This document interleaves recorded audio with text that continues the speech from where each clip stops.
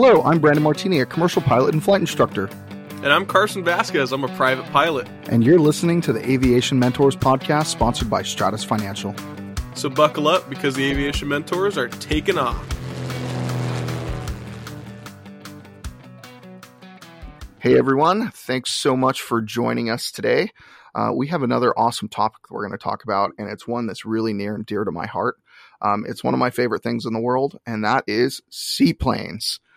This whole episode, we're going to talk about different seaplanes I've flown, and which isn't that many, actually. And I don't have that many hours in seaplanes, but I sure love it. I mean, there's nothing like boating, and there's nothing like flying. And when you put the two together, it changes your life. At least it did for me.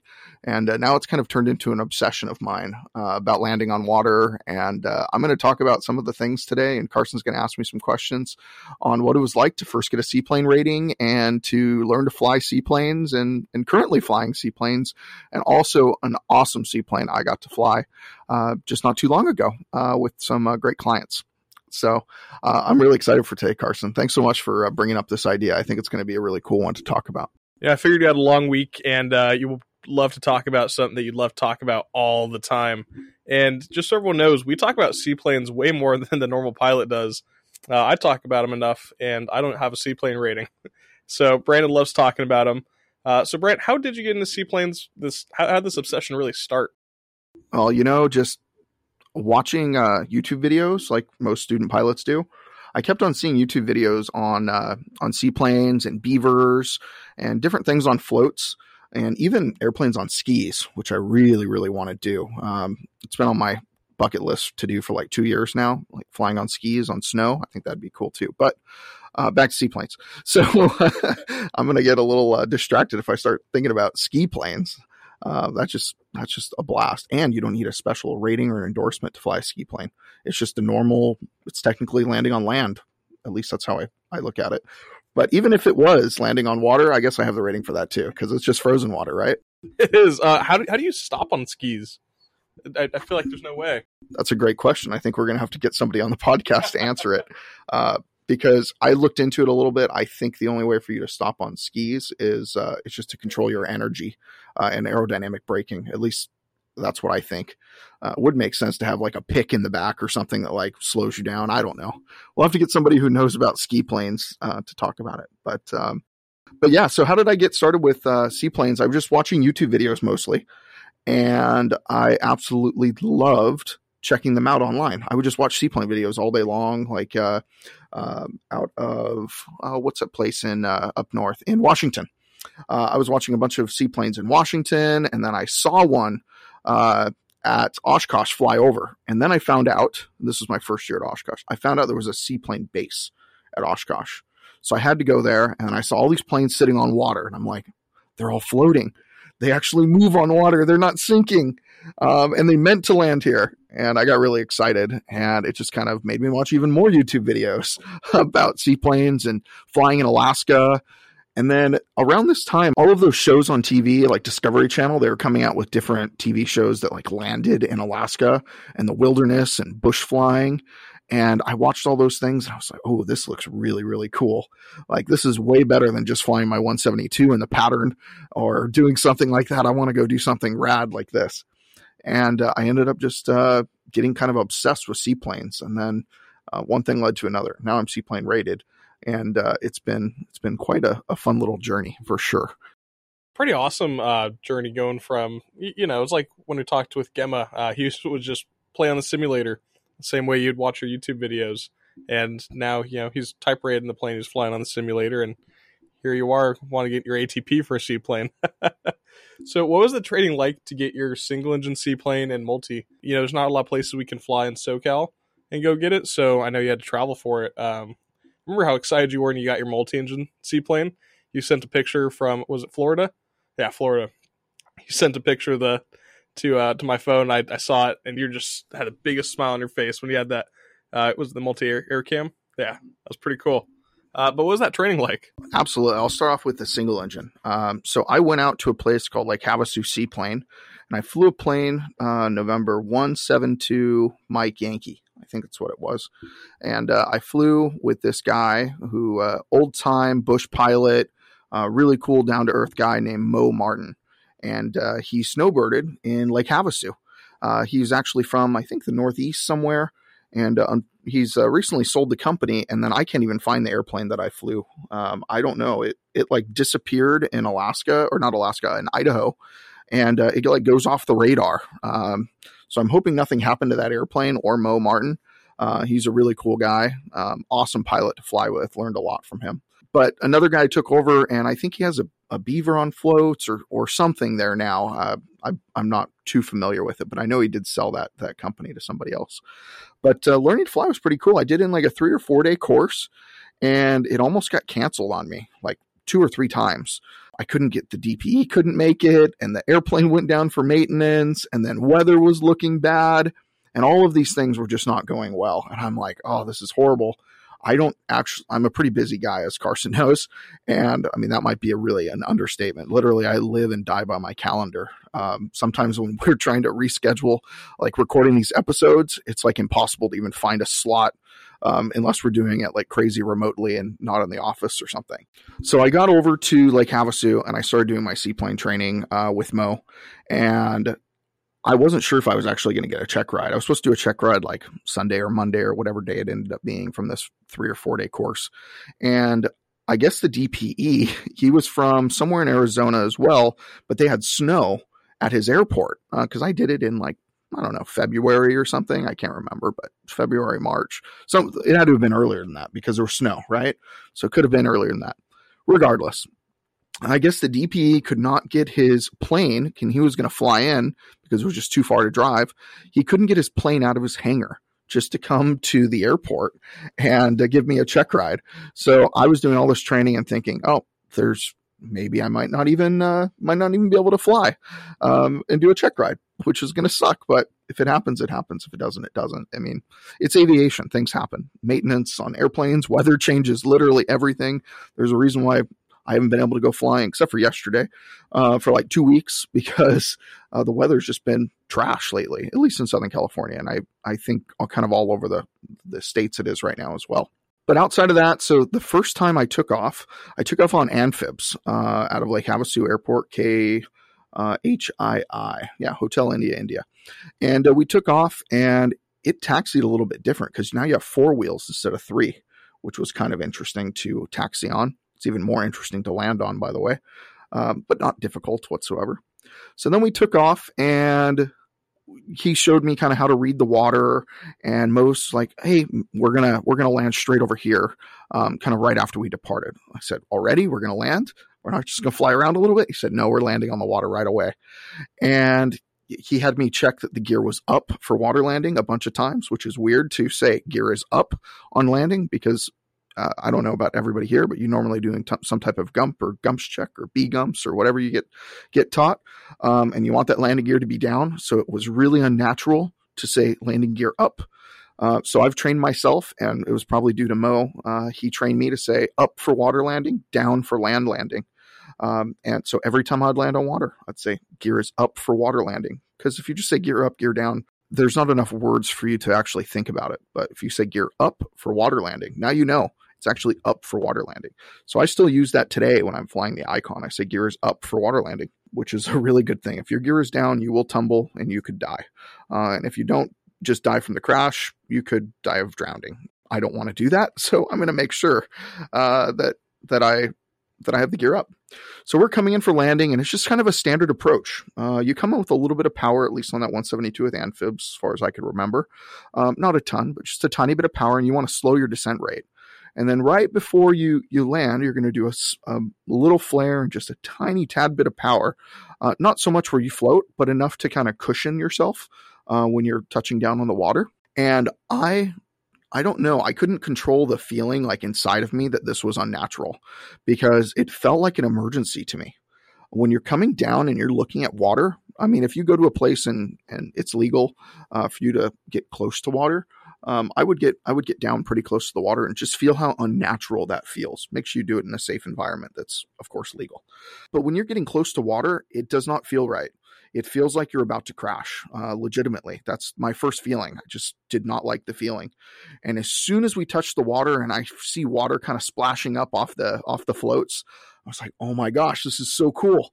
This was the most cool experience I've ever had. I can't believe that I've been waiting this long for it. So it was really nerve-wracking, and then it happened, and I was super excited about it. So we touched down on that water, and that was just the best feeling ever. And then obviously just kind of flying around, and you can turn the airplane into kind of a jet ski by doing you can do what's called a step taxi, which is a lot of fun. And I love doing that on the Icon, because the Icon kind of feels like a jet ski. It does look like a jet ski, Carson, a little bit. It's like a jet ski with wings. So I like step taxiing, and we did all sorts of other things. We did short field landings through like little canyon areas and all sorts of fun stuff. But you asked about the multi-engine C. Multi-engine C, I already knew what to expect. But of course, it was like gusting crosswinds when I went to do my multi-engine C in the middle of November in Florida, or beginning of November in Florida. There were gusting crosswinds. We were like exceeding the crosswind component of this air cam that I did it in, multi-engine air cam. It was a pretty cool airplane. Might sound like a really dumb question. I just don't know anything about seaplanes. Can't you just change where you're landing and land into the wind? You're 100% right. Yes, you can change where you're landing and land into the wind. But when you're taking off on amphibs off of a runway first, we had a gnarly crosswind. And of course, the runway that would have been perfect got closed by the airport like 2 years prior. So we didn't get to use the proper runway that would have been like perfect for us to take off in. So it was a fun takeoff, and even more fun landing. I was lucky my instructor would just kind of let me kind of do everything. But the first time I took off, it did not feel like a normal airplane. That air cam takes off, you have to like go vertical for about 3 seconds. At least it felt like that. Obviously it wasn't vertical, but you have a pretty high, crazy climb pitch, and then it kind of levels off once you get in the air. But the air cam is a blast to fly. I would recommend flying one to anybody I've ever met. Even though I haven't flown the tailwheel version, but I know several people that have, that says it's a blast to fly as well. So I want to fly the tailwheel version too. But that air cam was so much fun to fly. Honestly, the multi-engine aerodynamics are the same on every not every airplane, but they're really the same on that versus the Baron or a Duchess or anything I typically fly. So it wasn't really that big of a deal with the multi-engine aerodynamics because I've taught it so much, but it was a little bit different just feeling the airplane kind of like falls from under you. When you pull the power, that thing drops, just like the Icon. You pull the power, it will drop. Those things need power to continue flying. They don't fly well without power. Everybody who says like a Piper Arrow or a Cherokee drops like a rock, and I've heard this saying like, what has a worse glide ratio, a brick or a Piper? And I think that's not that true, actually. After I cut the power on the Icon, or I cut it on an air cam, I think that an Arrow or old school Cherokee with the Hershey bar wings, they fly really, really well in comparison with no power. So it's a little bit different. But I had a blast landing. We landed in a bunch of wind, unfortunately, so it wasn't as fun. Sailing was quite hard because you couldn't turn sometimes, so you had to be really specific on where you went. But on that trip was probably one of my coolest trips that I ever did, because I was flying from where we were doing in Sebring, doing the training in Sebring, Florida, and we flew to Jack Brown's, where I did a check ride in the air cam with Mr. Brown. I can't remember which Brown it was, but he was an awesome guy. It was a second check ride. I was able to do my flip-flops, which I was really excited about. He didn't care. He had flip-flops on himself. It was a pretty cool and mellow check ride. Both had shorts on, a t-shirt. It was relaxing and a great time. But on my way to Jack Brown's, I got to fly next to bald eagles. And when you're in an open cockpit and you're getting to see bald eagles soaring around you, that was probably one of the most memorable flights I've ever had. And it was just like an hour flight from one airport to another, and we're just cruising at, 75 or 80 knots on the way to a check ride. And I got to soar with bald eagles. That was probably the coolest thing I've ever done flying, because in California, we don't have that many of them. We have to go mountains in certain areas to even see a bald eagle. And I know they're a lot more common in Florida, but it was very cool to see kind of the representation of America, and I'm soaring along next to it. It was pretty rad. That's awesome. I really don't think a lot of experiences can beat that. That's awesome. My closest experience to something that was, kind of as memorable as soaring with bald eagles was the first time I saw a seaplane. When I saw the seaplane base, when I went to Oshkosh, you're like, we have to go. This is a priority. We are going to go see the Seaplane base. So we took an Uber, got over there, and just like Brandon said, watching those airplanes just hanging out in the water, watching an airplane float, and I think maybe a couple weeks or months before we went to Oshkosh, I watched Sully. So seeing an airplane on water was a much different experience at Oshkosh than in that movie. It was crazy though. It's just watching them taxiing on the water. It looks like majestic, like this big old airplane just on this glassy water. It was so cool.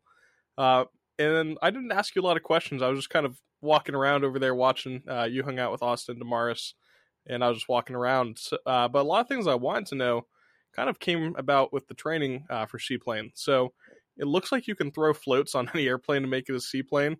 Is that true, or there are limitations to it? To be honest, I don't know a ton about that particular question. And I think that I'm not going to say I'm a good or a great instructor, but I think that's what makes me an adequate one. And some people think I'm good. I think some people might think I'm horrible. I don't know. It doesn't really matter. But I don't like to pretend I know something when I don't. So I know a little bit about this subject, but I don't know a lot. I know that certain floats are rated for certain weights. I know they're rated for certain displacements of water. And it kind of depends. And then I know that there are STCs for certain airplanes that you can install floats on, but I've seen floats on a lot of different airplanes. The most common are a lot of bush planes. I know beavers on floats. They're probably more common. I don't know for sure, but I've seen more beavers on floats than I have with wheels on them. And I know that I've seen some 172s with amphibs like I saw it. I've seen some with straight floats. There's Cubs with floats. So there's lots of airplanes that have floats, and some of them have a whole body, just like the Icon does. So it's more like a boat per se. Do those floats affect airspeed? Yes, it does. It slows down the airplane. It does create drag. A lot of these airplanes need some power modifications to overcome the added drag. But these floats are also made in an aerodynamic way and hydrodynamic ways. They need to land on water. They need to separate themselves from water in certain ways. That's what the step is for. And they also need to be semi-aerodynamic, even though they're not really generating lift. They're generating more drag, but they can't just be a big brick stopping you in the middle of the air. They have to let air pass through them relatively well. And you'll see some of the struts and crossbars. They also are kind of concaved, so they're decreasing the amount of drag as well. So yeah, they affect airspeed, and you can throw them on most airplanes, just not all airplanes. That's cool. I figured it could either be just like crazy drag, like having a brick on the bottom of the airplane, or it can be something like wheel pants. Sounds like it's kind of in between, depending on how they're made. So that's pretty cool. And this is a story that I've wanted to hear for a while. Something I've been asking since you actually went on this trip. So Brandon got to fly the Grumman Albatross, and he was super excited about it. He talked about it for a while, but I never heard the whole thing. I just know he got to fly it. I haven't seen any pictures or anything. But Brandon, what was it like flying that Albatross, and how did you even get that to happen? How'd you get that set up? So this is the coolest airplane I've ever got to fly. A Grumman Albatross. By the way, if you don't know what it is, Google it right now. Go ahead and take a break from the podcast. Go Google it, and come back and start listening again. Because Grumman Albatross is a beautiful giant airplane. It happens to be one of the largest airplanes I've ever flown. I ended up getting SIC signed off for this airplane. I haven't went into the FSDO and got the type yet, but I can get SIC typed in this airplane now. I've had all the necessary training to do it. But it came from just friends that I know and connections. So I've talked in other episodes about making connections and making friends in this industry, and just talking to everybody you know, and tell them what you're into in airplanes and flying. And as we all know, I talk about seaplanes quite a bit. I may not talk about them on each episode, but the Icon gets brought up quite a bit, right? So that means I do like seaplanes. It's one of my favorite things. That might be the reason why this episode's going a little long today. It's because I have such a passion for seaplanes. It really is just a blast for me to go land on water, and something that also flies. It's just two of my favorite things. I love boating and I love flying, and both of them together is just like gives me goosebumps. It's perfect for me. But I just made connections. I made friends in this industry, and there's a DP that I know that I've done a couple check rides with, and he calls me up and says, "Hey, Brandon, didn't you get your multi-engine seaplane rating a year or so ago?" I said, "Absolutely, I did." He said, "Have you used it much?" I said, "No, not much at all." Everyone was telling me how stupid it was for me to go get it because I couldn't fly any planes around here and no one would rent me one. And I don't know anybody who has one, but I got it anyways because I thought it was cool and I like collecting ratings. And he said, "Well, maybe your little gamble paid off." And I said, "Well, how so?" He said, "I got a friend of mine. He's got an airplane. He needs flown. He needs a second pilot in that plane." I said, "Well, I need to get checked out in it, et cetera, et cetera." He said, "Yeah, I know all the specifics." I said, "Okay, let me talk to him and we'll try to make this work." So he called me like 3 times to fly this airplane. And each one of them, I was like out of town and I couldn't move anything because like my schedule's always crazy. And on like the second or third or fourth time, whatever it was, he called me. He said, "Hey, I really need you this time. Is there any way you could make anything work?" I looked at my schedule and I had a few appointments and meetings. And I said, "Yep, I'm just going to cancel everybody and everything." I didn't have anything too important or crazy. So I canceled a whole bunch of things that I had going on. And I went over to Chino Airport and I went over to him and I introduced myself and I started getting acclimated with this aircraft. And he ended up checking me out. We went up for a few hours and burned a lot of gas. And I learned how to use reverse thrust on landing, which was really neat. It changed the pitch of the propeller. The airplane is heavy. People talk about airplanes being heavy all day long. This plane is legitimately heavy. There's hydraulics that move quite a bit of the controls, and this plane is heavy.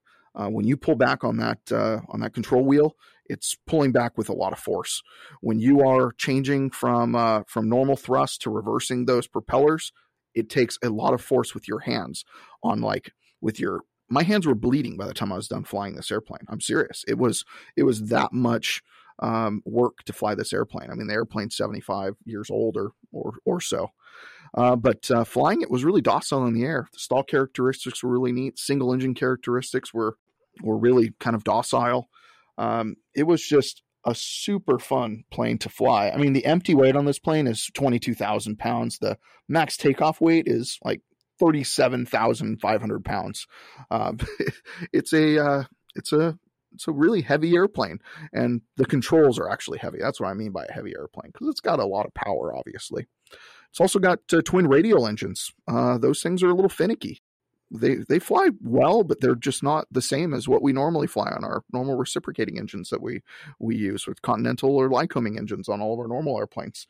But after I got checked out in this airplane by a hell of an instructor that I had, he was also the captain for the day. He was a fantastic instructor. So we end up going and doing our checkout flight for a little while. And after we landed back at Chino, we got our friends and everybody, and we wanted to go up to Reno Air Races. So we ended up taking off, and we wanted to go stop in the water in Tahoe.